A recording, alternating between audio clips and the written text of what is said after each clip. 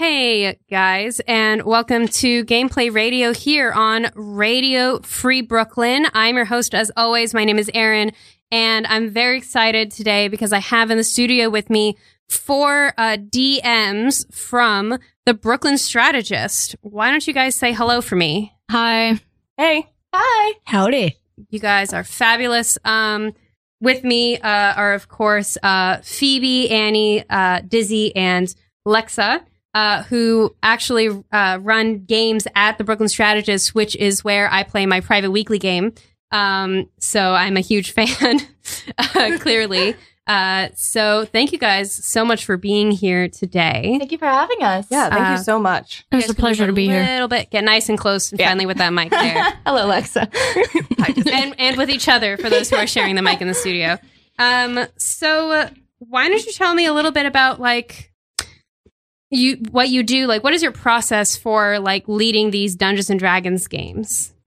Anyone? So yeah. I guess I'll start because I'm coming at it from kind of a two-way perspective. On the one hand, running the games I find it to be an extremely amazing chance to really build stories and build worlds, and get that chance to really play around with it. Mm-hmm. I'll talk more about the coordinator side of things, I guess, just because everyone else does the DMing stuff as well.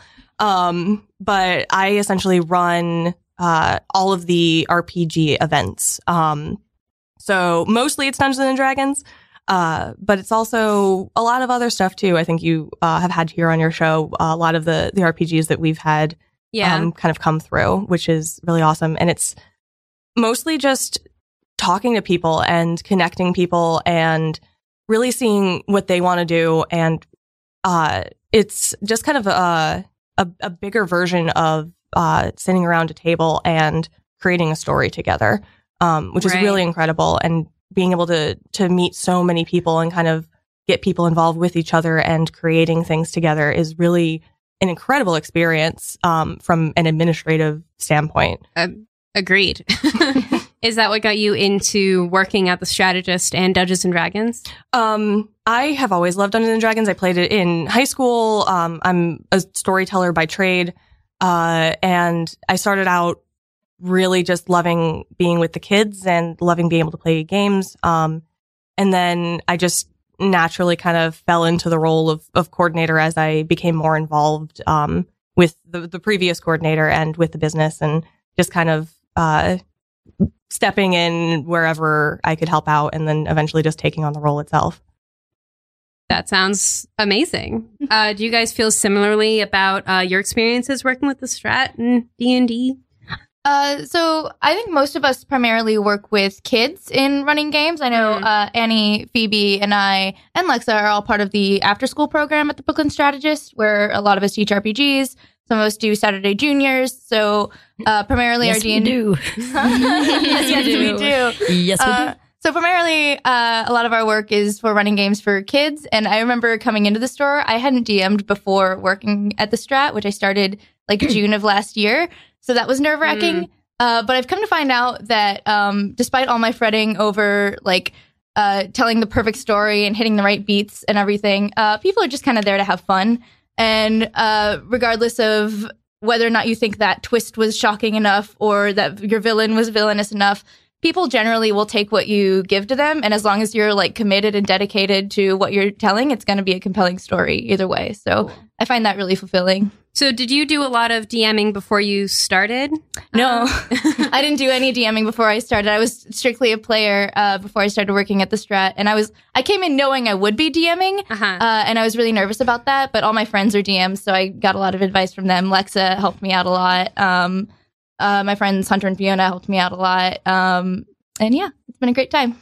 Wow, that's awesome. Thanks, Dizzy. Sure. And what about you, Phoebe, Annie? So I've been DMing for 5 years, including this year, starting at the Strat. Learning to DM for kids was my biggest challenge, but is also now one of my greatest joys. Kids do not approach world building or plot in the same way that adults do. And my experience beforehand was mostly with college students and other adults. On the other hand, it's an amazing opportunity to teach them, watch them learn, watch them grow, watch them come out of their shell.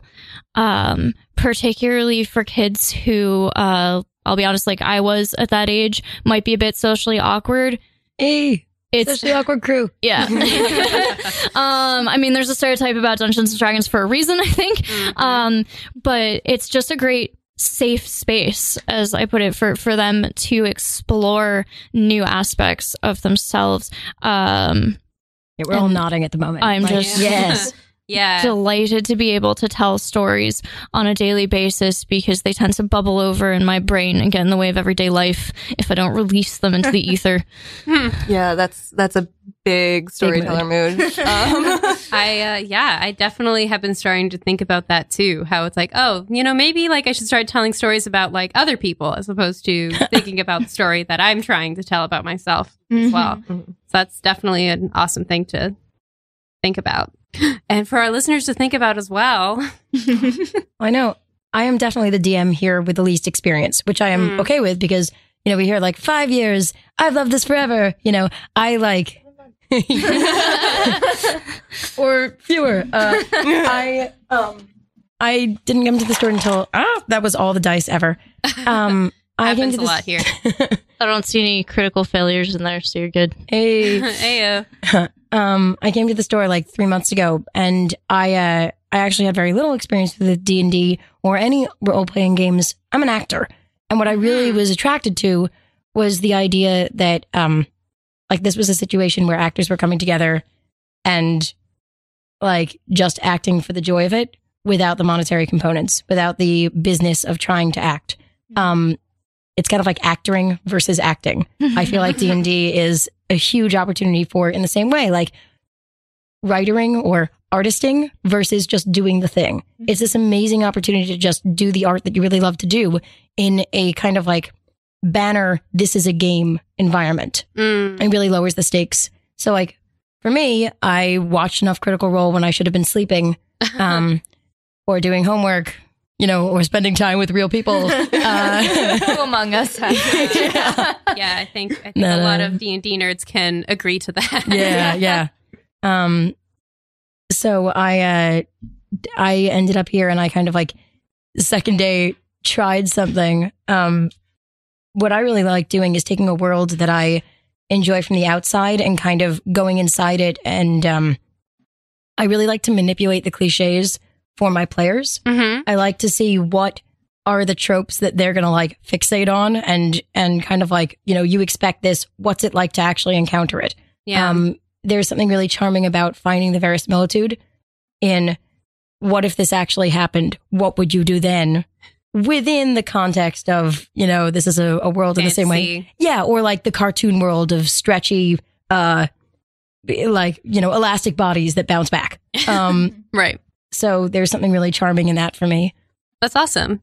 Yeah, we were talking a little bit before we got on air about all of y'all's processes, because I think something that, I kind of sort of maybe touch on and people could catch on while they're listening to the show, but I use a lot of pre-written stories that other DMs have written and put out into the world and that they've allowed others to play and experience, and it's different every single time. But I often find that like having some sort of like pillar of lore to kind of put myself on helps situate myself in a way that I can react best to my players' needs and interests. But other people like tend to want to really just go and write and create their own stories and create their own worlds in that way. What do you guys, you want to share for the audience what you guys like to do? We all have different answers. Yeah. I'll say my first time ever DMing for adults specifically was at The Strategist, probably about 1.5 years ago now. And I remember picking up the Binds of Falvadir. I can't even remember how to pronounce it because I immediately changed it. I picked it up and I was like, I'm going to run a module and it's going to be great. And it's going to be easy. My first time DMing. And the second I started reading through it, I was like instantly changing things around to fit a different story. Yep. And it was really nice having that kind of basis and that world and those tropes to really play around in. So I've come to really like doing that. At the moment, I'm actually planning a personal campaign in my life, and I just got the new Eberron book, which is absolutely gorgeous, and I've instantly fallen in love with. And I've been kind of going through that and combing through it and using it as a basis to build my own world, and kind of build my own creations. And I just really like having something to build from. I like having a ground base that I can then just go in and play around with. Because it's a lot of fun, and I feel like it does kind of take the pressure off of me from having to build everything. Especially given that this is, I'm running, several games. We're all running multiple games, every week. So it does kind of make it, I find it a little bit easier and a little bit less stressful if I'm trying to do it for just fun and not work. It's like a safety net that you can untie and then reweave into a rope ladder that takes you somewhere cool. Exactly. There you go. I like that. That was a sick metaphor. Nice metaphor, bro. thanks. Yeah. Sometimes we need to turn that net into a parachute, but It could also None of happen. that has anything to do with how today is going to go. That's not an omen. no one on which to knock. Well, I'm, of course, What about once again, sorry. Go ahead. Everyone, Yeah, please. just like over all the way in left field. I'll give you an idea. One of the last one shots that I've actually run a couple times because I love seeing what happens when people have to deal with it is, I have the players all create Christmas elves. On Christmas Eve, I make everyone in the North Pole go sick with jingle fever. They're all working that night. Santa gets kidnapped and they go through a portal and find themselves in Macy's Santa Land. Okay. And so like there's a range. Sure. Yeah. Totally. I will speak just briefly if I could, just Please. to the nature of the range of even just those of us here. One of the best parts about being RPG coordinator is working with such a diverse group of people and having so many people who come at it from different angles. And you've got those who create these beautiful worlds that are that kind of stretchy cartoon world of Santaland that are equally as amazing and beautiful and so well thought out as, say, backwoods adventure through New Hampshire. No spoilers yet, but it's really incredible. And also just coming from different backgrounds, from storyteller backgrounds versus I have a history major versus Annie's incredible acting background, and bringing all of those elements together, which is I find the beauty of role playing games and of Dungeons and Dragons is that it is acting and it is storytelling and it is all of these things kind of coming together to create something with other people, which is just so beautiful. I mean, yes. Yeah, I agree. Definitely agreed. Yeah. Well, I'd say I, like Alexa, prefer to have a jumping off point whenever I'm DMing. I feel like I also enjoy writing, and I was a theater minor in college, so I'm, into all the acting and writing and all that stuff, but I tend to get too far into my own head when I'm trying to come up with things completely on my own.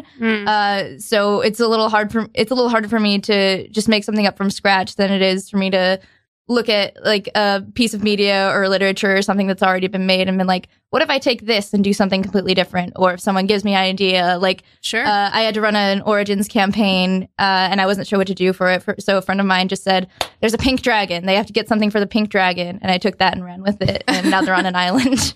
Wait, what kind of dragon is pink? A mix between a white and a red dragon. My No God. spoilers. Valentine's Day, when the world ends in both Aw. fire and ice. Oh, boy. Exactly.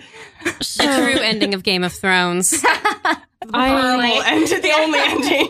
Oh no, sad. So I prefer to work more off the cuff. And With this is Phoebe, our DM, who is going to be leading the game that we're going to play today. hello everybody. So listen up for sure. Yeah, so I prefer to work more off the cuff. I'm interested in lore of all regions and also history. So I will often take ideas that have been percolating in my head and use those to build the plot. Generally, I'll do one of two things. If I'm meeting a group for a first time, say for a one-shot, I'll do a quick whip around the table, ask everybody what their experience is, what character type they're playing. Oops, I almost just ripped my headphones off right there. What character type they're playing and what type of encounters they usually prefer, social, treasure hunting, dungeon crawls. I will then create an adventure given the information I've received and just kind of go from situation to situation trying to hit on everybody's major points, which usually turns out well. The other thing I will do, which is what I've done for today, I will take a setting or an event that I find interesting. I will craft an adventure around that, and then I will have everybody create a character for the setting, and I will build major plot points off of backstories. That is my favorite thing to do, and it's worked very well so far to get people really feeling, especially first-time players, immersed in the game. It's like, oh, that random little thing in your backstory, that is now an arc, and we're going on a quest based on that. For today, I've created backstories for everybody to extemporize off of just because we only have 40 minutes for a game. But yeah, that is my style now. But yeah, it's absolutely amazing. When we talked about setup for this game and the fact that I wanted to kind of show off the talents that are at Brooklyn Strategists, I didn't expect Phoebe to create an entire backstory for this character, and then she handed me these options, and it is like 4 paragraphs of backstory, and I am very impressed. So. Thank you very much. I mean, that's, as you said, the hook. Yeah. Like the coming back to the, like, this plot point is based off of this one small thing in your backstory. That's how we as humans live our lives, no? True. Like, one thing that we thought was not important is going to come back in our minds at some point when we're finally making sense of our lives or trying to, you know. Like, that's how we make decisions based on what's happened to us. So that kind of thing is immense. Like, that you do that is wonderful. That's what I hope the Brooklyn Strategist does, because that's like farming off of what people bring to the table as people. Yeah. And it definitely, it increases the role-playing aspect of it too. Which I feel like, I mean, role-playing is absolutely not for everybody. I've met people who play Dungeons and Dragons and just love to be able to, in their own head, swing a giant sword and just kill as many goblins as possible. Someone asked me yesterday. It's like, can I just kill something before the end of the day? And I'm like, no. Yeah. But I feel like something that D&D has, I wouldn't say it struggles with it, but sometimes it can be challenging to kind of create more of a role-playing setting for Dungeons and Dragons, because it is such a combat-heavy system. And bringing in people's backstories, which is something I find difficult because of just the absolute chaos that can come from character backstories sometimes. It's such a great way of bringing people together and opening up to that experience of playing a character and getting inside that character's head and connecting that character to the story and the setting. And I think Phoebe does an incredible job with that. Thank you. Any given time she's walked me through her stories, it's always with the backstory and how the characters are connected, and it's absolutely incredible and a fabulous way to get people comfortable and involved. So yeah, if you would like to now join any of Phoebe's games, or any of Dizzy's or Annie's or Lexa's or anyone at the Brooklyn Strategist, you can find them and contact them at tell us, Lexa.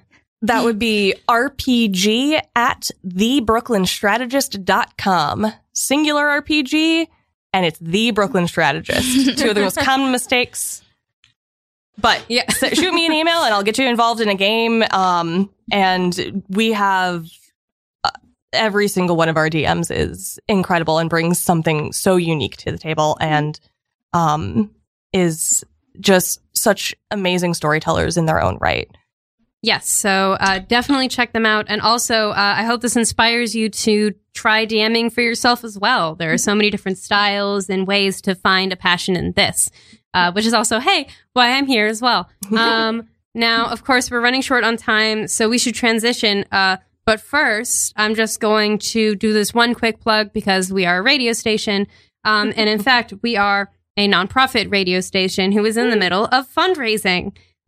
So Radio Free Brooklyn's Drive to Thrive fundraising campaign, I can speak, is underway. In May, Radio Free Brooklyn turns 5 years old, and we need to raise $25,000 so we can continue bringing you commercial-free independent radio for another 5 years.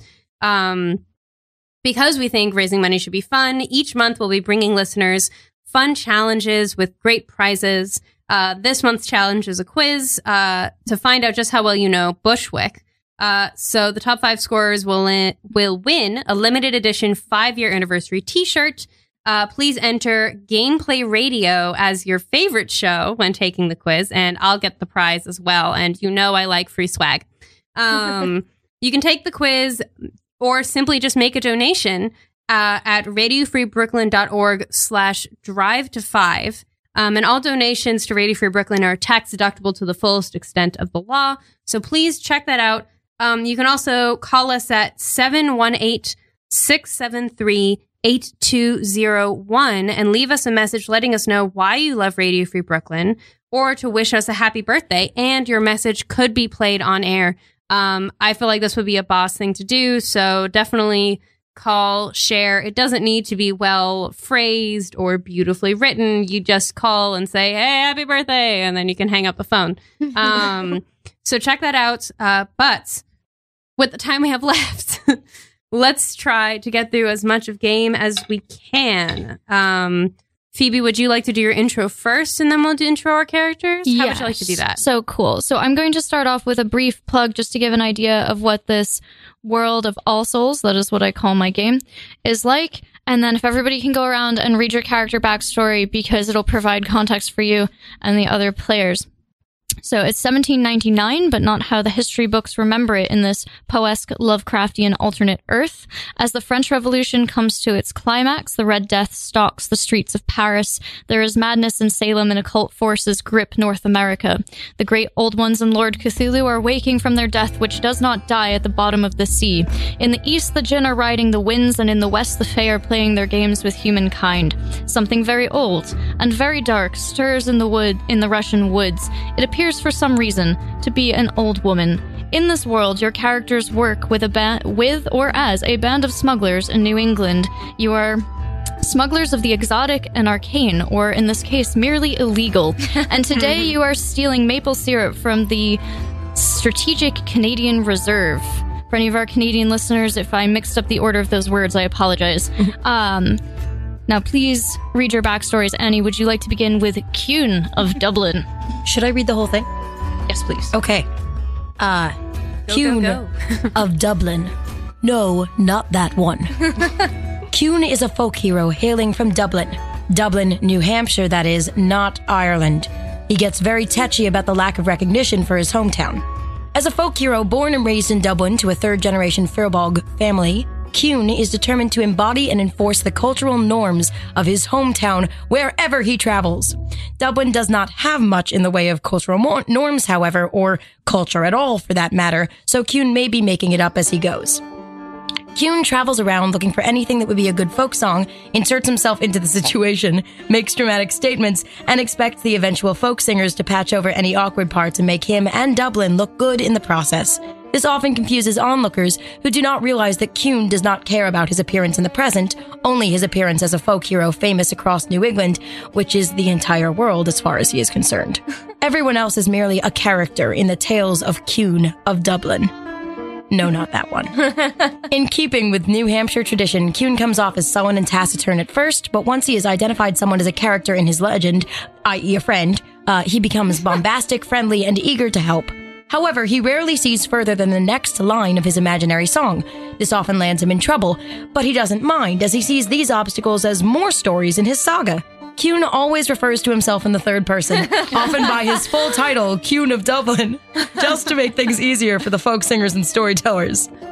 Kuhn sees nothing wrong with being muscle and offense for a gang of smugglers. It's one of Dublin's finest traditions, alongside ignoring the central government, making whiskey and maple syrup stills, and hosting Daniel Webster in the traveling courts of hell on a regular basis. Kuhn is certainly making a name for himself and Dublin, but so far, reviews are mixed. Amazing. All right. So I'll go next. I'm going to be playing Lannister the Awesome, a blue dragonborn cleric, domain of the Tempest. Growing up in the sunny shores of Ottoman Greece, Lannister was born into a family who worshipped the gods of the storm.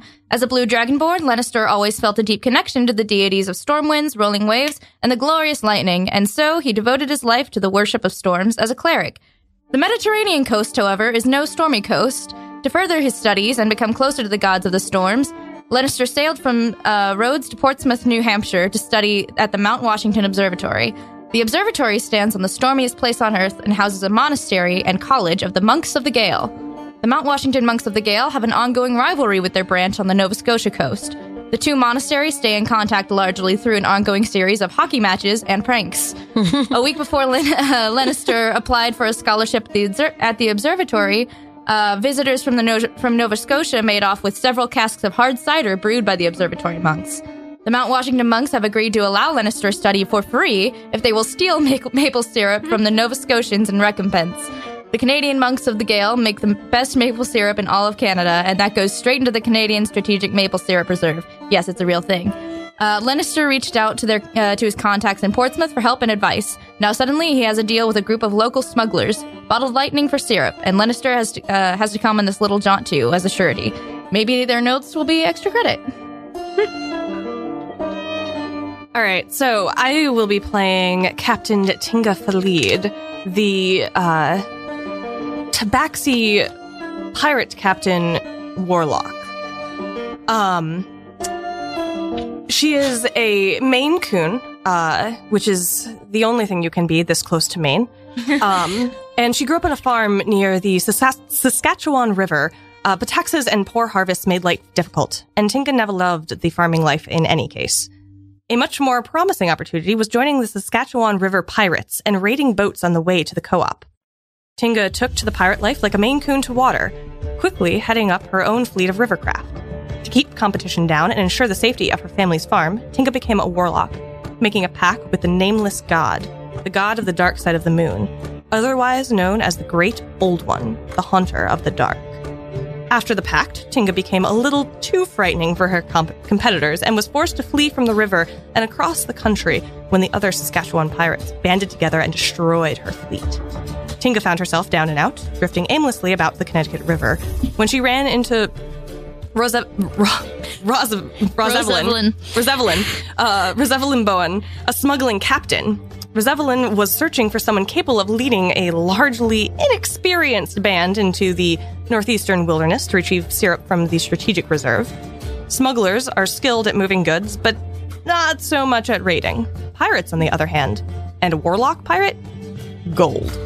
In exchange for her help, Rosevelin promised Tinga half the share of bottled lightning she was receiving as payment for the run, enough for Tinga to return to the Saskatchewan and reclaim her river. All right, and last but not least, I'm going to be playing Eomig the Blue. Did I say that without butchering it completely? Yes. Great. Eomig the Blue, a forest gnome bard. Eomig the Blue was originally born in Scotland and her nickname derives from the woad dye she uses in her hair, which is a Scotch gnomish tradition. Sadly, Eomig was uprooted from her home as a young adult. Along with many convicts during the 1700s, Eomig was sent to the then British colonies in America on a prison ship after being convicted of creating silver and marked bullets for rebel Scottish clans. Maintaining a grudge against the British Empire, Eomig joined the colonists during the Revolutionary War as a gunsmith and bullet maker. Despite her profession, Eomig always maintained a love of old Scottish songs and stories, which expanded to the songs and folklore of the many peoples drawn to the young United States.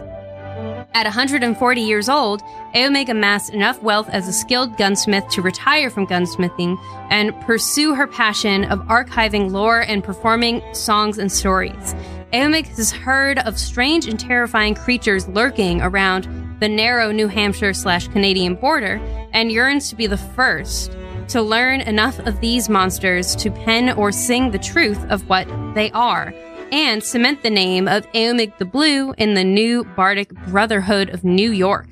Unfortunately, the only people willing to go anywhere near where these creatures have been sighted are smugglers, and the only way they will allow Eomig to travel with them is if they agree to be, or if she agrees to become complicit in the latest border run. But hey, it'll make a great folk song, right?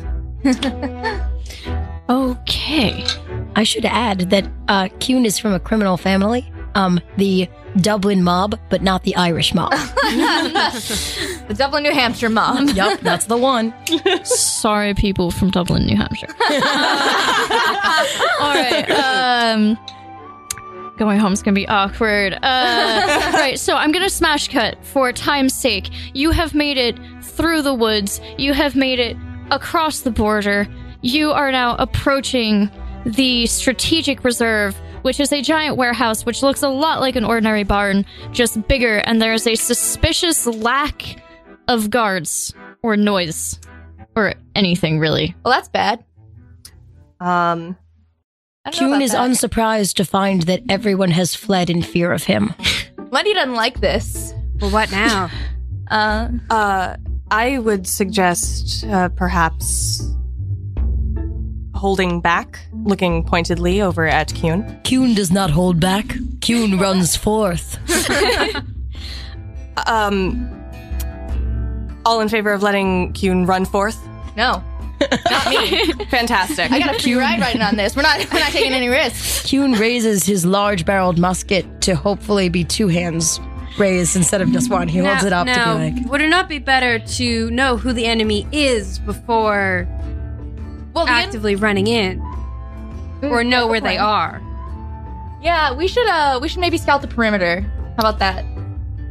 All right, please take perception rolls. All right. Everyone? Hey. Yes, everybody who is looking. Kuhn, if you don't want to look, you don't have to. Kuhn covers his eye. No, That's bad. Hang on. Can I? Yes, you may use my dice box. Thank you. that's a 12. Oh, 15 for Eomig. how's a 7? Somehow, Kuhn is more perceptive than Lenny. Somehow. I think. 21. Cool. So we have a 21. This is why I'm in charge. We have a 21. Yes. You know from your experience as a river pirate that there should be Mounties, or at the very least guards around here. The door to the Strategic Reserve is standing open, and your keen tabaxi nose sense blood. Incidentally, it's sunset, Fantastic. and there are creepy woods noises, and it's getting hard to see. I mean, yes, of course. What say you, Captain? Well, first off, one of us has to stay back with Kuhn to make sure that he does not do anything. Kuhn can come with us. Kuhn should be the front guard.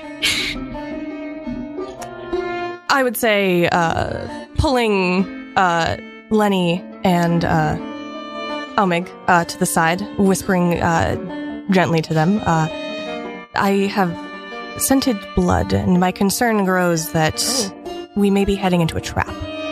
Kuhn is posing. Okay. Are you sure they just That's weren't not good at attacked all. by something bad? Perhaps. However, I would much rather face the threat that we know is there than a possible unknown threat. So moving forward, there may be a trap, and it may be coming from something else. It may be coming from them. However, there should be guards, and there is blood. Okay, well, Kuhn is huge, so we shouldn't leave Kuhn behind. I wouldn't suggest leaving him behind so much as making sure he doesn't charge too far forward. So what I'm Kuhn is hearing setting is you his- need a distraction. Kuhn is putting his leg Well, on a rock, like perhaps. his foot on a rock to kind of make his Posing? lower half look real good. What do I have? What is my instrument of choice here? As bard. You may pick one. I did not select it for you. I pull Bagpipes, bagpipes, bagpipes. I pull out a piccolo. Nice. Also nice. I pull out a piccolo and I turn to Kuhn and I say, "Hey Kuhn, this is what battle sounds like when you fight it. And then I start playing like a fast jig. Kuhn's eyes go wide, and he begins to feel a little bit of like anger filling him, just slowly, nothing too extreme so far, but he thinks of the stories that will be told and considers this melody as his theme song, and he starts to kind of like, his posing becomes more exuberant, and he starts forward. Kuhn. Fantastic. Nope. And I try to play it down to like a soothing melody. Kuhn, you will have to make a wisdom save to not be inflamed with passion by this song. Awesome. Fantastic. That's a 12. You fail. You're so inflamed. Somewhere in the back of your mind, an idea occurs that perhaps this is not the wisest thing, but wisdom is not the way of Kuhn. So you charge Kuhn needs forward. no wisdom. Fantastic. I'm sorry. Kuhn is going to raise his double barrel musket and kind of heroically, and then rush forward. All right. Well, Lenny's taking out his pistol and he's like, "Well, yikes, guys!" and he goes after him. Yeah. I would say the captain just kind of does one of those like eye roll, shaking her head. Just I can't believe I'm surrounded by idiots moments.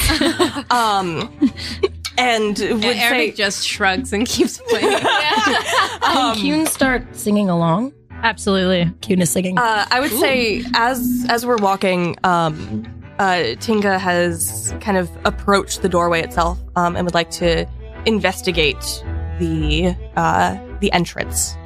All right, go ahead and Who roll reaches- investigation. who Kuhn, reaches the I'm door going to first? hold off on you smashing through that door. That will Sounds be good. happening shortly.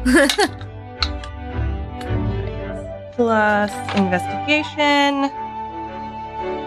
That would be a 12. All right, yes, there are indeed bodies blocking the door. And also, there's Wow, a very sitting out there. strong smell of wood rot. However, that may just be coming from the maple syrup casks.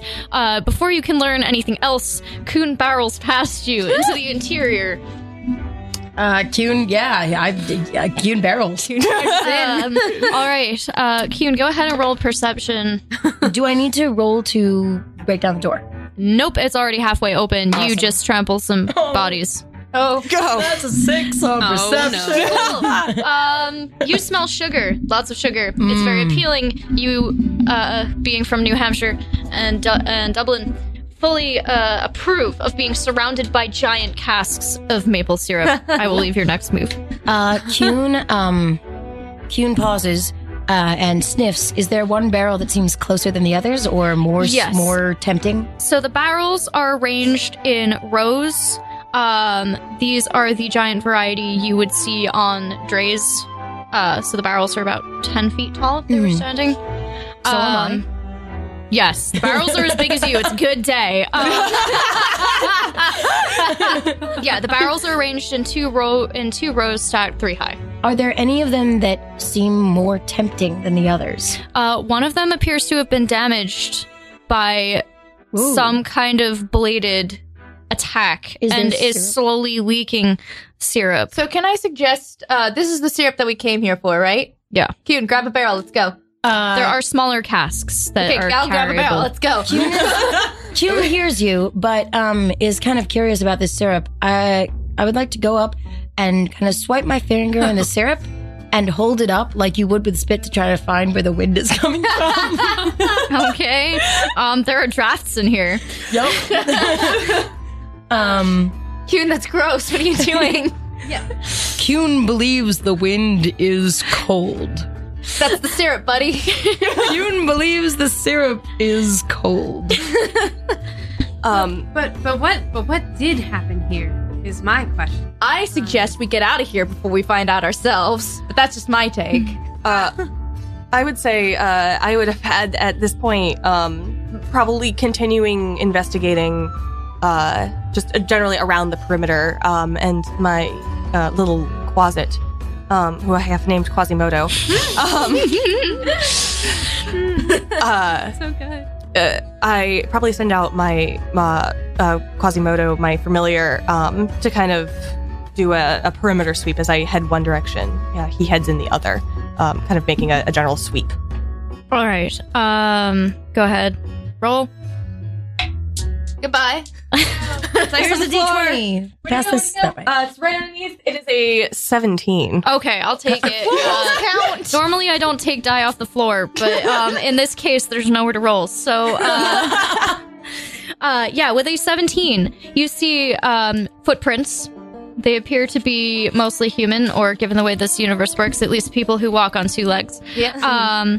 It looks as though they were patrolling, and something caught their attention, and everybody ran inside. Are the footprints From which it does not appear anybody came out again. Are the footprints in like they're on wood floor, right? Because we're inside. This is the perimeter scout.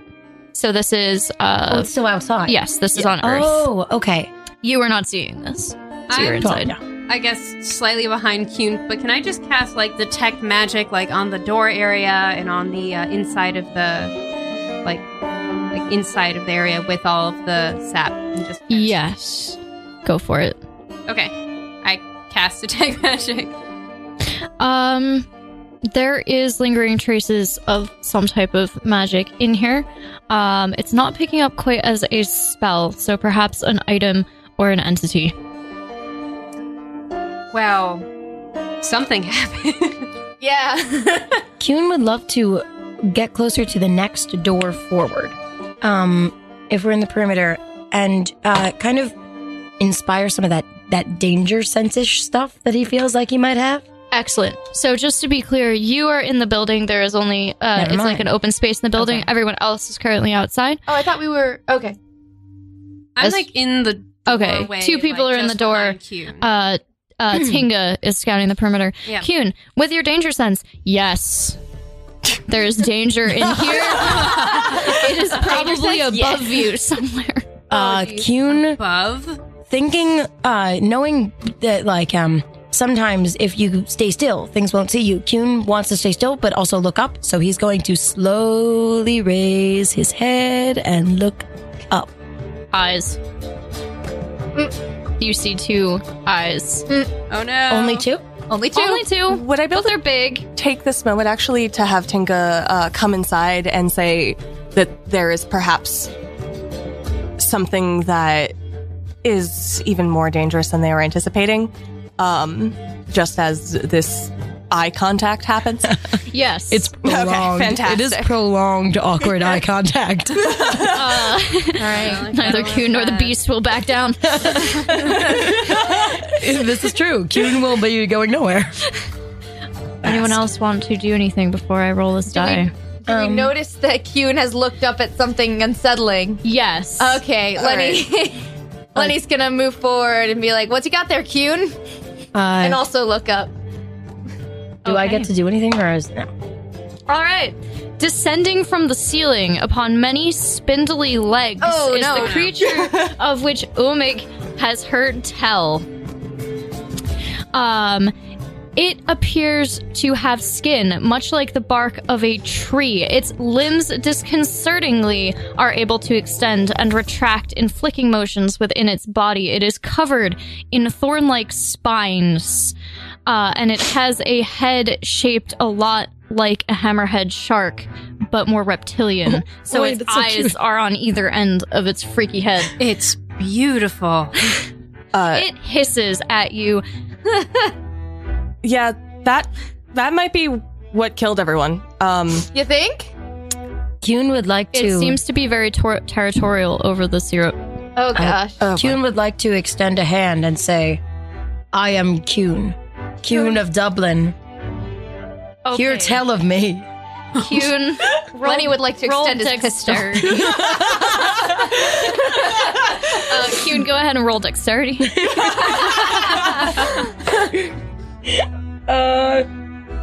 It's a nice fat 10. Ooh. You are grappled in thorny vines Oh, as boy. the creature does in fact take your hand and uses it to drag your body across the floor towards it. Kuhn says, "Kuhn!" A solid 8 damage from the contact of the spines. Oh no. And you are starting to be crushed. We may now roll combat initiative. Fantastic. Here we go. Hey, that's a solid 16. Oh dear. Holy shit. A 22. That beats out my 19. It's a 9. That checks out. So it looks like it's gonna be Omeg, Tinga, Forest Devil, Lenny. Run. Lenny, and Kuhn. Woo. Okay, cool. Okay, I guess it's my turn. Of course, this is great. I'm just going to pull out a pistol and take a shot. Omeg, as a gunsmith, you have 10 silver bullets in your capacity. Would you be using a silver bullet or a regular bullet? I'd try a silver bullet. Okay. Ooh, shiny. I want to catch/kill and take this thing. That is 14. Close but no cigar. You have wasted 1 bullet. You may take another action. Shit. Saying shit counts as a free action. How generous. First is a bonus action. All right, fine. Seeing that I miss, I'm just going to do vicious mockery, and I'm going to Tell it it's not as cool as I am. I'm gonna tell it to lay down for the annals of history. And yeah, make a wisdom saving throw. It has negligible wisdom. This infuriates it, and it throws Kuhn across. No, dude. As it rushes towards you in How its much range. damage do I take? You may also roll damage Psych for your damage, yeah, yes, right? psych damage for your vicious mockery. Kuhn, you only take 3 damage. You're a big boy. 5 psychic damage. It shrieks. Incoherent words that sound something like infernal. It also has disadvantage on its next attack. Excellent. Okay, Tinga, you are up. I would say, as is classic of Tinga in all battles, she immediately grabs the small stone that she keeps, that she had gotten from the bottom of the Saskatchewan River as a lucky charm, and has wrapped around her neck. And she takes that, kisses it, before pulling out her pistol and firing off a shot. All right, go ahead and roll.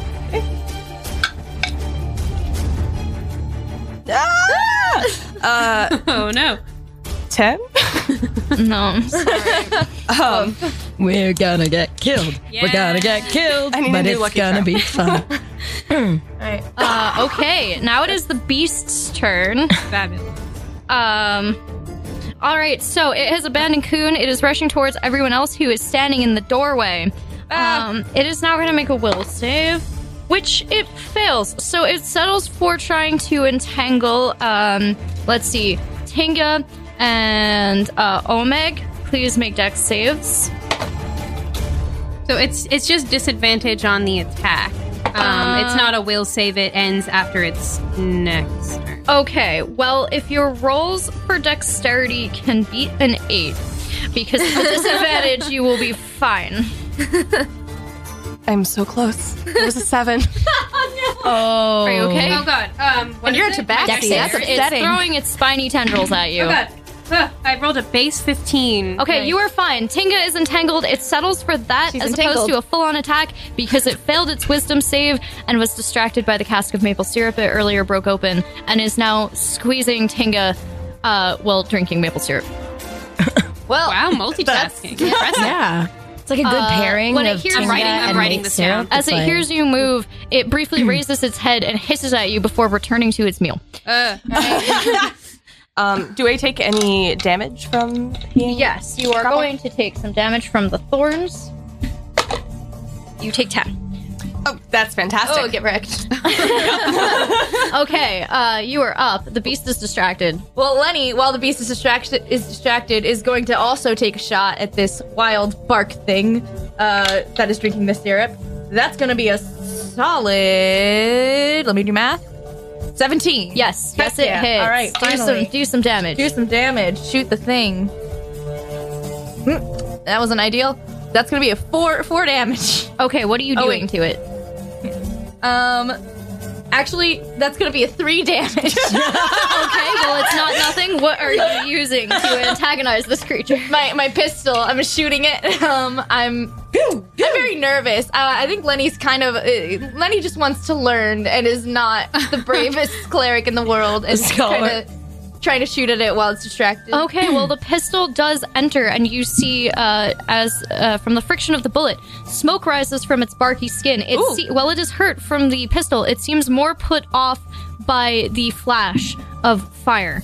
Was that one action that you took? Yes, that was one. All right, you have another. Oh, neato. Okay.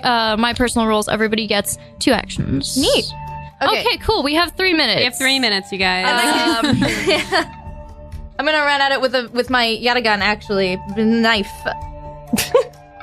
It's gonna be a 15 hit. Yep. Heck yeah. That's gonna be it's 5 damage. All right, it is hurt and backing away, dragging Tinga. Kuhn, it is your turn. Okay, Kuhn is, as a bonus action, I would like to rage in the great tradition of my predecessors. Grog, thank you. But Kuhn Watch is Critical going Role, guys. Kuhn is going to let that rage boil up inside him. He's going to bring up his double barrel musket and be about to look through the, and like aim, and then get so angry that he's instead going to run up and bash the thing over the head. Do it. It's not enough. So I believe because I am raging and at 5th level. Oh no, that's 9th level. Never mind. Wait, I only get 2 attacks, right? You get 2 attacks, yes. Awesome. So my first attack. It's all right. Try again, Kuhn. Try again. Wait a minute. Actually, can I make my second attack reckless and get advantage on it? Yeah. Okay. My first attack, I was a little too far away, so I aim for it, but I just get the ground. But I keep going, and that is with advantage. 9 plus 7 is 16. Yep, that hits. Yes. Roll some serious damage on this Okay. thing. Yes, in 30 seconds preferred. Oh no, 1d10. Roll that twice. It's a 12 That's fine. That's and a what your 10, muscle 22. does. 22. Okay, Get you it. break its skull open. Yes! Sap spills everywhere, and you are able to collect your maple syrup. I open my and mouth and just start guzzling. Start on the long journey back. May I ask for 1 extra minute to do a closeout scene? We have 30 seconds, unfortunately. I'm so sorry. was I'll great, try to though. honestly. I'll try to record it and see if I can put it on the online version that we're going to upload it fair. Nice. But in the meantime, thank you guys so much for being here, Brooklyn Stratus. You guys check them out. Thank you so much. That was amazing. Thank you. Hopefully, we can have them on again. If not, go check them out in Southern Brooklyn. And also, don't forget to check out more about our show on our webpage and also